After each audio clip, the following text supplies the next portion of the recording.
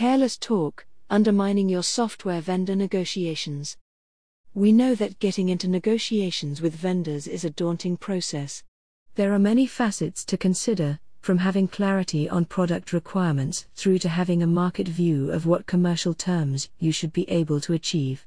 Being confident in your commercial position is a must, yet it can often feel as though you don't always have the upper hand in the conversation, and you come away from negotiating a deal without the outcome you were after, as though the vendor had a sixth sense of your commercial and bargaining position. One of the biggest reasons we've found that customers are losing out in negotiations is that they have an intelligence leak, or even several. While this isn't, for the most part, a malicious kind of leak, the problem is that negotiators are finding that vendors have many channels of communication with many different internal stakeholders, to an extent that it isn't difficult for the smallest bits of information to be unintentionally divulged. It's therefore relatively straightforward for the vendor to build a picture of the actual commercial situation of your organization. This is how the most able of account managers operate with their customers, and with the commercial stakes so high, why wouldn't they?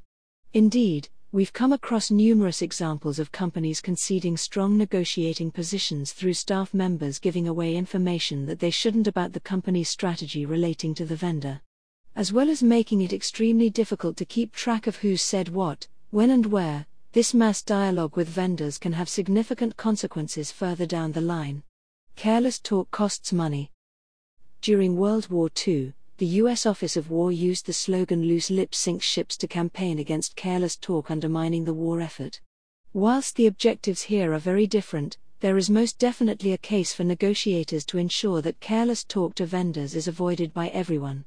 The challenge is stopping the leaks from happening weeks and months in advance, as well as during the negotiation process.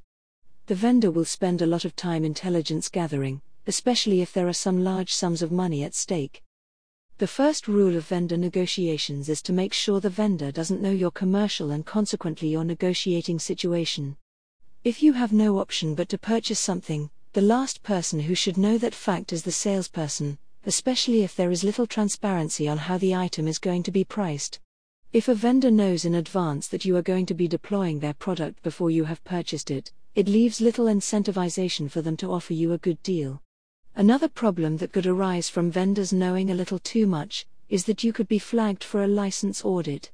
It is quite common for vendors to analyze support calls or question technical staff to establish if there is a real prospect that the organization may be non-compliant, immediately triggering the risk of an audit being used as negotiating leverage. From a value point of view, it's not just the immediate price where the pain can be felt. As OPEX-based subscription models become more favored by vendors, so the rewards in getting you into one increase. An interesting observation that we have made is that, whilst to a degree you select the products that you use, the vendor ultimately has the greater control of what you spend and how you spend it, unless you totally get across your contract management and negotiating process. Furthermore, this is not just related to contract negotiations. If you are in the middle of a transformation project, you could also find yourself in hot water if you cannot control the information flow. You certainly do not want the vendor in control of the investment strategy when it comes to such new innovation. If they've been made aware that a transformation is imminent, you'll not only lose strategic control, expect purchase decisions to have been already made, but commercial control too, as you'll not be getting the best value your business could achieve. Indeed, misplaced information costs money and the consequences can last many years. Taking back control. To ensure that staff members are not divulging commercial details, organizations need to implement rigorous control processes when it comes to vendor communications. Alignment. It is no good just a handful of people within an organization knowing how to engage and handle speaking with vendors. Determining vendor rules of engagement are a must to safeguard strategic and commercial decisions. Vendor stakeholders must be in alignment on all engagement aspects and must be cognizant of what to expect when engaging with a vendor. The objective is to run a tighter ship overall and to keep an eye on vendor activity where information leaks could be at risk. Communication. It all starts with defined lines of communication, both with employees and vendors. Educate and provide staff members guidance on what they are not allowed to discuss where there are direct lines of communications with vendors.